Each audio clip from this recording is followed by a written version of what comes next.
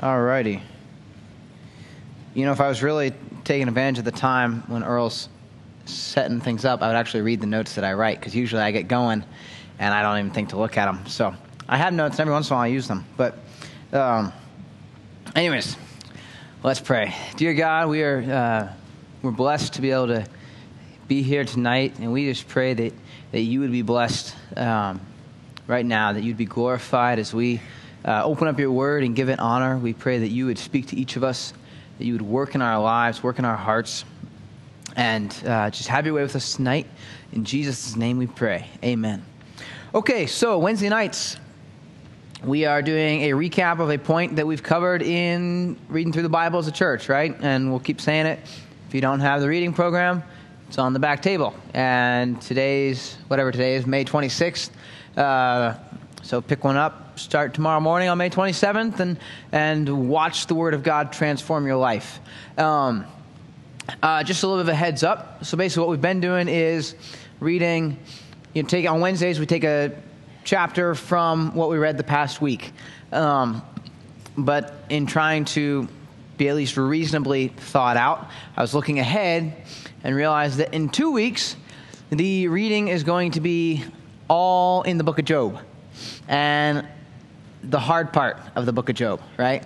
And so I'm probably going to change around a little bit what we teach over the next couple weeks. It'll still be through the Bible, but we might, next week might overlap a little bit with some of this week's reading, and we'll just kind of see how it goes. But be that as it may, this week saw us wrapping up 2 Chronicles, coming into the book of Ezra, and then coming into the book of Nehemiah. Next week, we're going to wrap up the book of Nehemiah. We'll go through the whole book of Esther, and then we'll start the book of Job.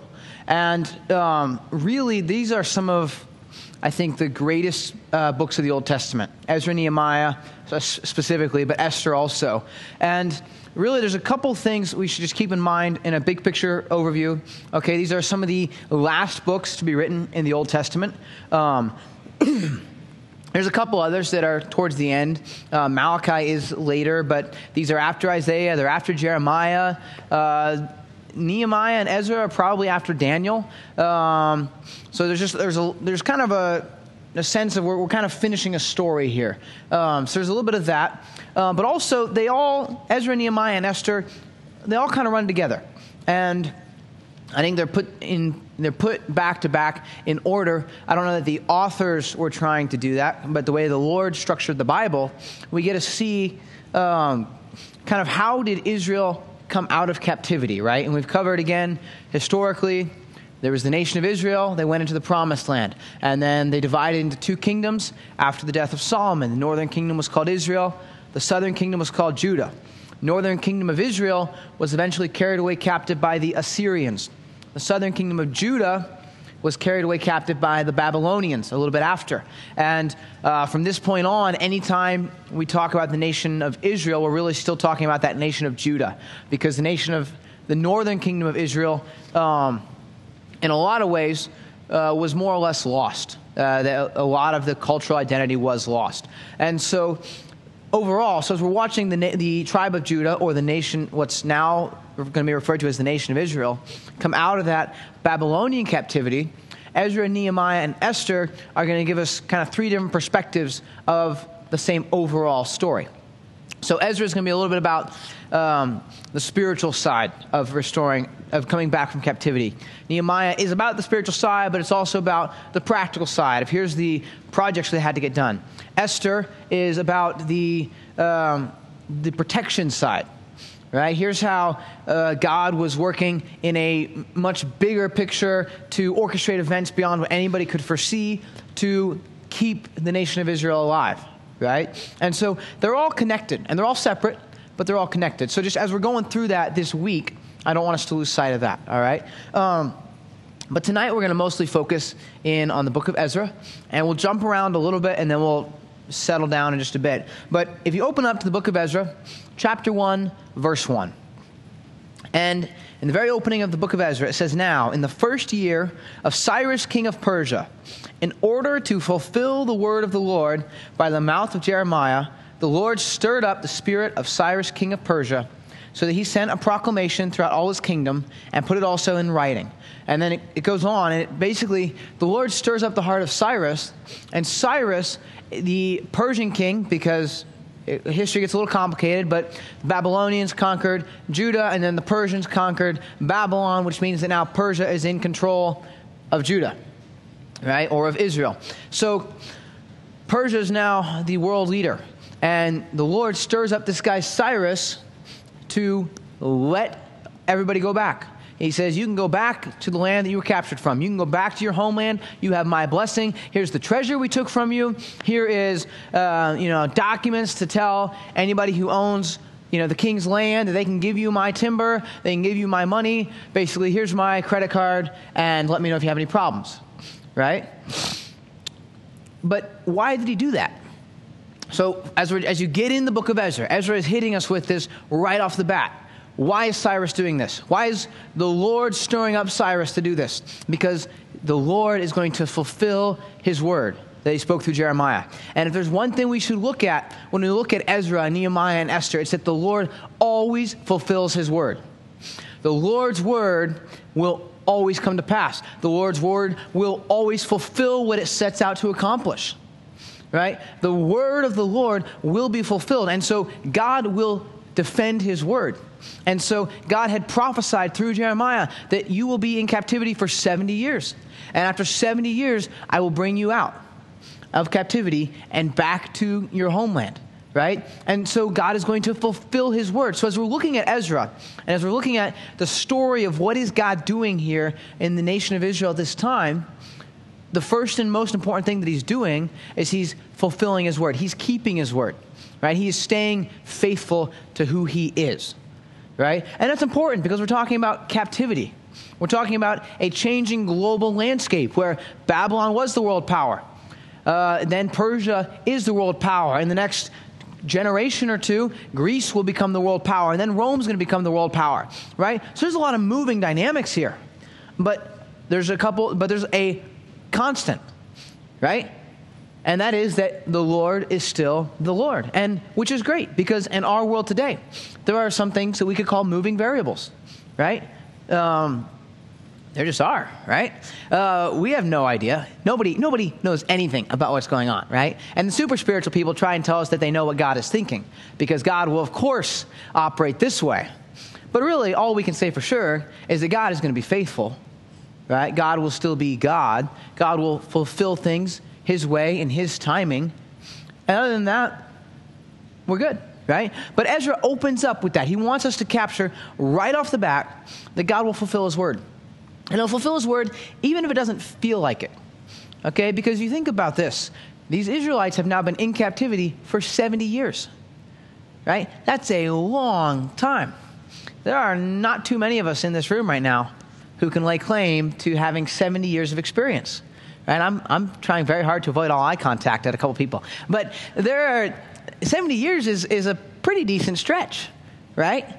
And so, how many Israelites now have never seen their homeland, right? Captivity is all they've known.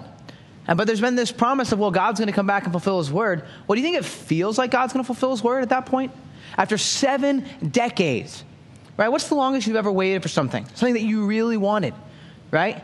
What, a month? A year? 5 years? Right? I mean, there's things I've been kind of hoping would happen for 10 years now that haven't happened. After 10 years, you just kind of like, I'll keep praying about that situation, hope that person, comes back to the Lord or whatever, but it's been 10 years, right? And after 10 years, that's like, I don't know. Maybe God's going to, maybe he'll come through. But we're talking about 7 decades. It didn't feel like God was coming through for his word right here, right? But God is. God is coming through for his word because the Lord loves to come through for his word. So that's chapter 1. That's verse 1. Now we're going to jump to chapter 2. And we're not going to actually read it because it's a lot of names and numbers. But Ezra then takes a census of, who's coming back? All right, so we've got the king's permission to come back. We can move back. Who's coming? Right? And he gives us the list by family. And he's not generalizing here. All right? The sons of Parash, all 2,172 of them. The sons of Shephatiah, 372. The sons of Ara, 775. The sons of Pahath Moab, of the sons of Jeshua and Joab, 2,812. Right? This is a numbers guy writing this book right here, right? This is a math guy who says, okay, I'm going to put it down, and I'm going to make sure that we get this right. Okay? Now, for as good as he did, there's some stuff in the translation where it's still hard for some of us to track exactly how many people and how did the numbers all line up, okay?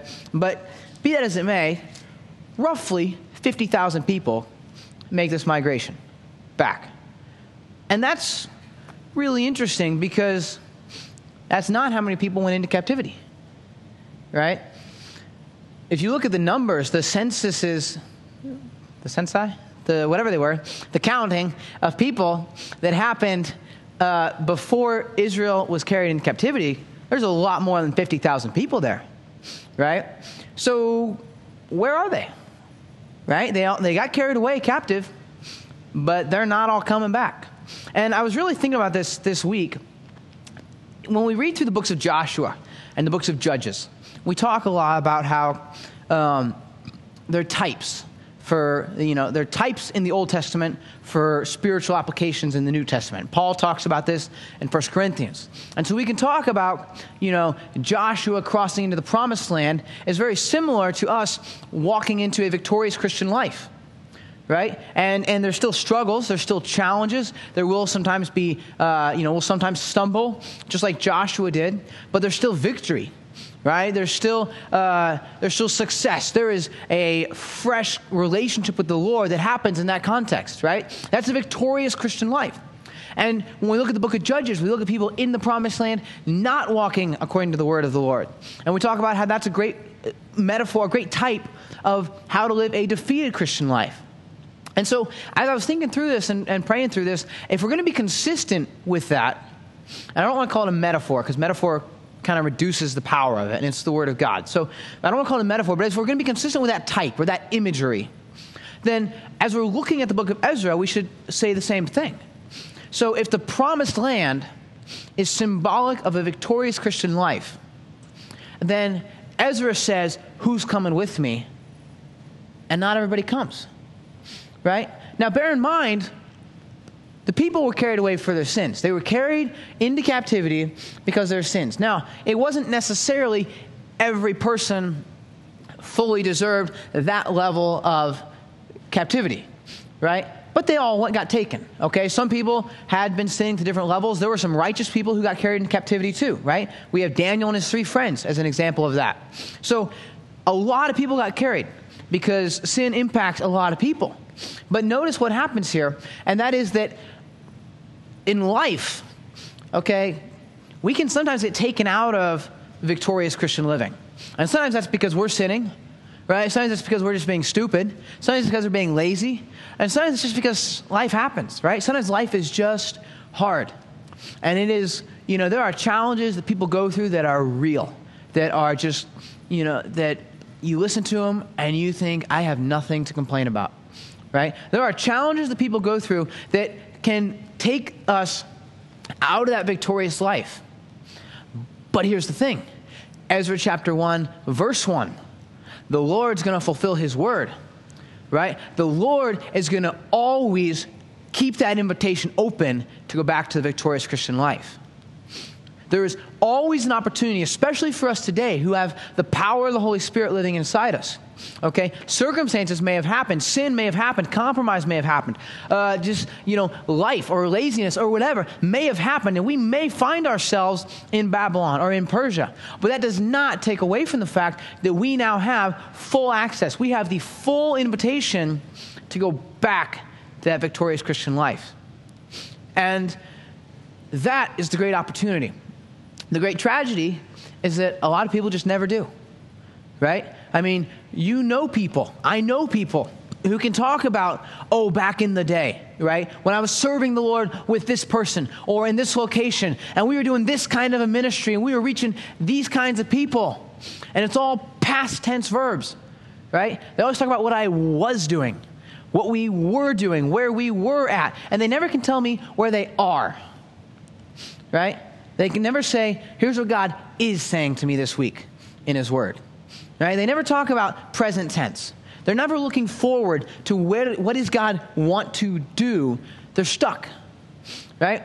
And it's like that door's open, but man, they'd have to go back. Right? I mean, you've been in captivity for 70 years. Right? You know your neighbors. You know your neighbors' kids. Your kids are probably married to your neighbors' kids, right? You've got a business now. You've got, life's, it's stable, right? It might not be victorious Christian living, but there's some stability here, right? I kind of, I know where things go. I've got a little bit of elbow room. I can do this. I can track with this, right? But victorious Christian living is open to all of us. So it doesn't matter tonight where we find ourselves. Right? Each one of us, no matter where we are, where we've been, right? No matter what's going on situationally in our lives, we all have that opportunity to say, you know what? I want to be in that group of people who's heading back to the promised land. I want to be choosing to engage in the victorious Christian life because I want to walk in victory. Okay? So that's what happens in chapter 2. Chapters 3, 4, 5, and 6. Don't get worried. I'm not going to read them all. Chapters 3, 4, 5, and 6. The people come back. They start to rebuild the temple. They find opposition from some of the non-Jewish people who have now kind of moved into the neighborhood. Okay? And it winds up dragging out into like 20-year-long opposition, where there's this whole big dialogue between the Jewish people and these other people here. And then by this point, the king of Persia has died, and so now there's the new guy, and he doesn't remember the law correctly, and so there's this whole convoluted thing going on where they have to stop building the temple for a while, and then they get lazy back in the victorious Christian life. Can you imagine somebody walking victoriously and then getting lazy? Yes, I can, because I do it all the time. But they have this thing, and then prophets come, and it's some of the my favorite parts of the Bible, because prophets come to the Israelites and say, here's what God wants you to do, and you wouldn't believe it, but the Israelites actually do it, right? It's like 2 out of the 5 times or something in Israel's history that they do it, right? And so it's the prophets Haggai and the prophets Zechariah come and say, hey guys, stop being lazy, right? There's work to do. And so people do the work. They get the temple rebuilt. And so they're back in the victorious land, right? They're back in the place of victory, but that comes with a lot of challenges. That comes with a lot of work. That comes with a need for some devotion to actually get the job done to be able to stand in that victory, right? So just keep this all in mind. We're kind of building a picture here, right? That the Lord's going to fulfill his word. That opportunity is open for each one of us, but don't make the mistake of assuming that, the opportunity is just going to be a piece of cake. Right? Victory implies what? Conflict. Right? If there's no conflict, it's not victory, it's gift. Okay? The Lord is offering us victory. So we are not called, you don't find victorious Christian living by vegging out. Right? You find victorious Christian living by living like there's a battle with a winner and a loser and a victor. Right? And we can talk about all the victory in Jesus.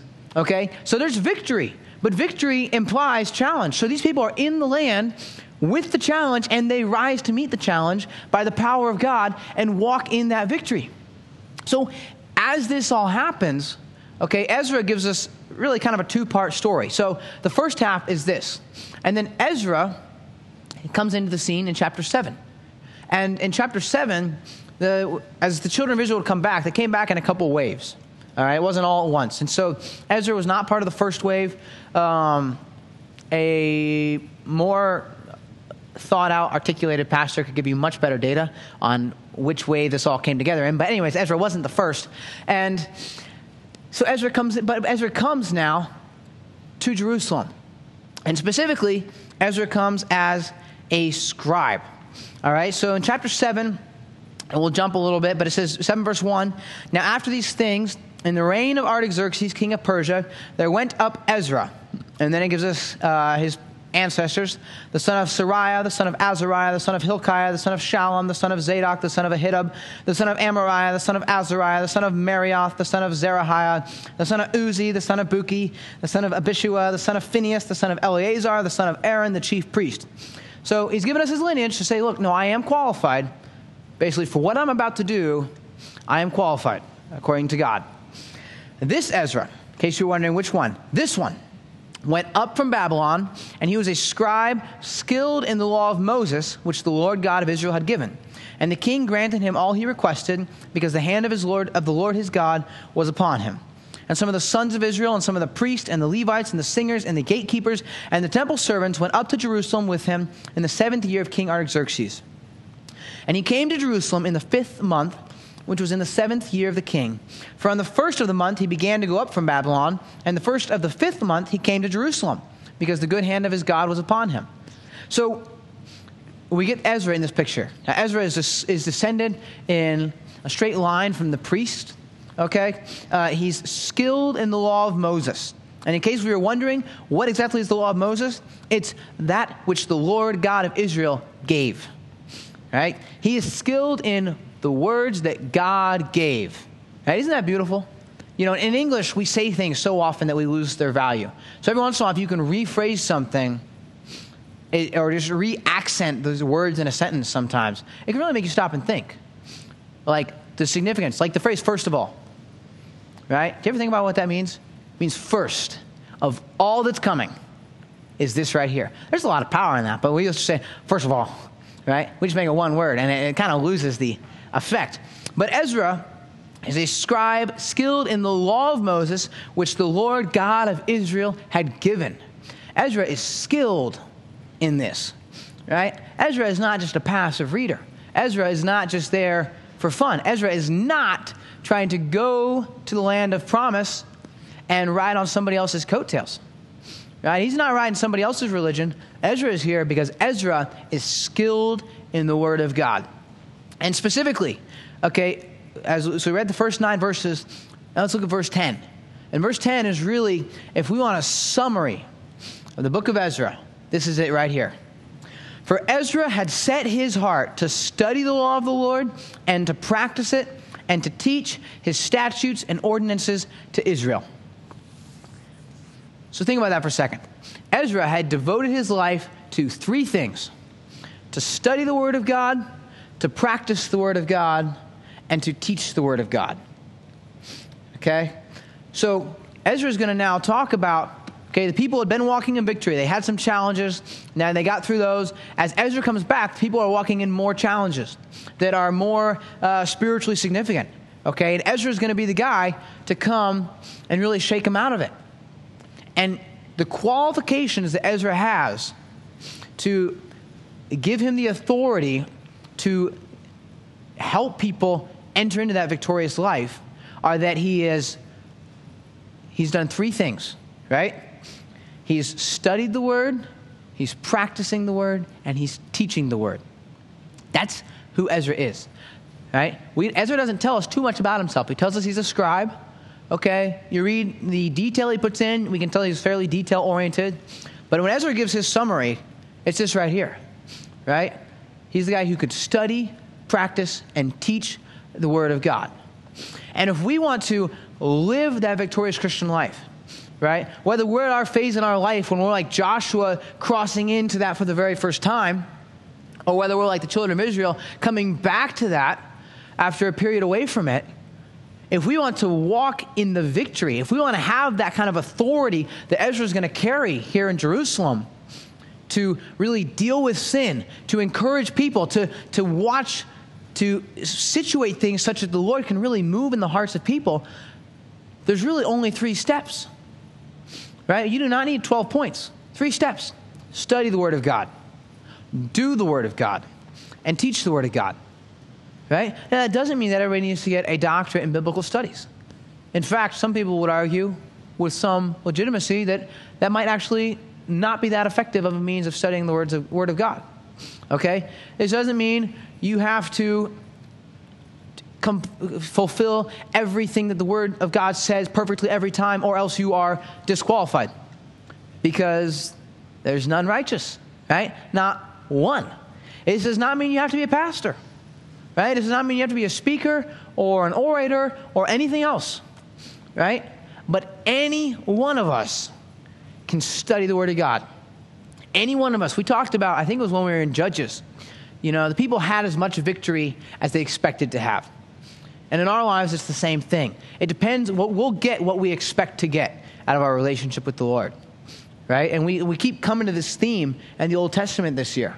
And if we want to study the Word of God like we expect it to say something to us, then it's going to say something to us. If we want to practice the Word of God like we believe that it has power to minister to our lives, and the Spirit of God has the power to equip us to walk in victory, not to walk perfectly, but to walk in victory.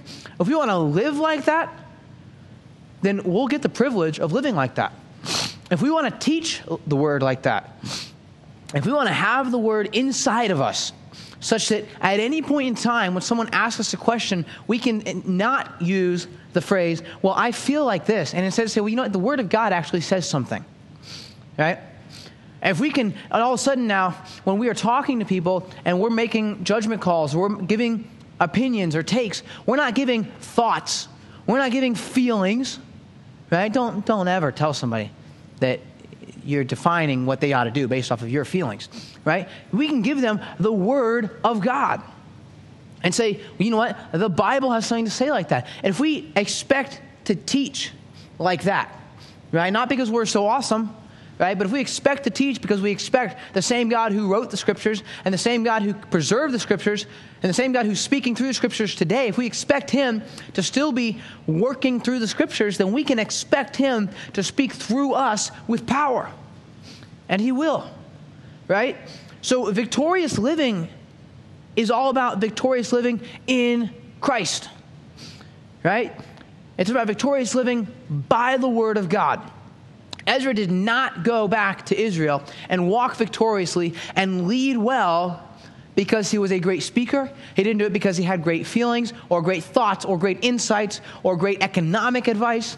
Ezra knew the Word of God. And the Word of God was sufficient to transform the people of Israel, right? For each one of us, the Word of God can do the same thing. And to tie it in a little bit, if we want to look at the New Testament and say, okay, well, does the New Testament address this at all? Well, I'm glad you asked. Yes, it does. Dad talked about this just a little bit on Sunday.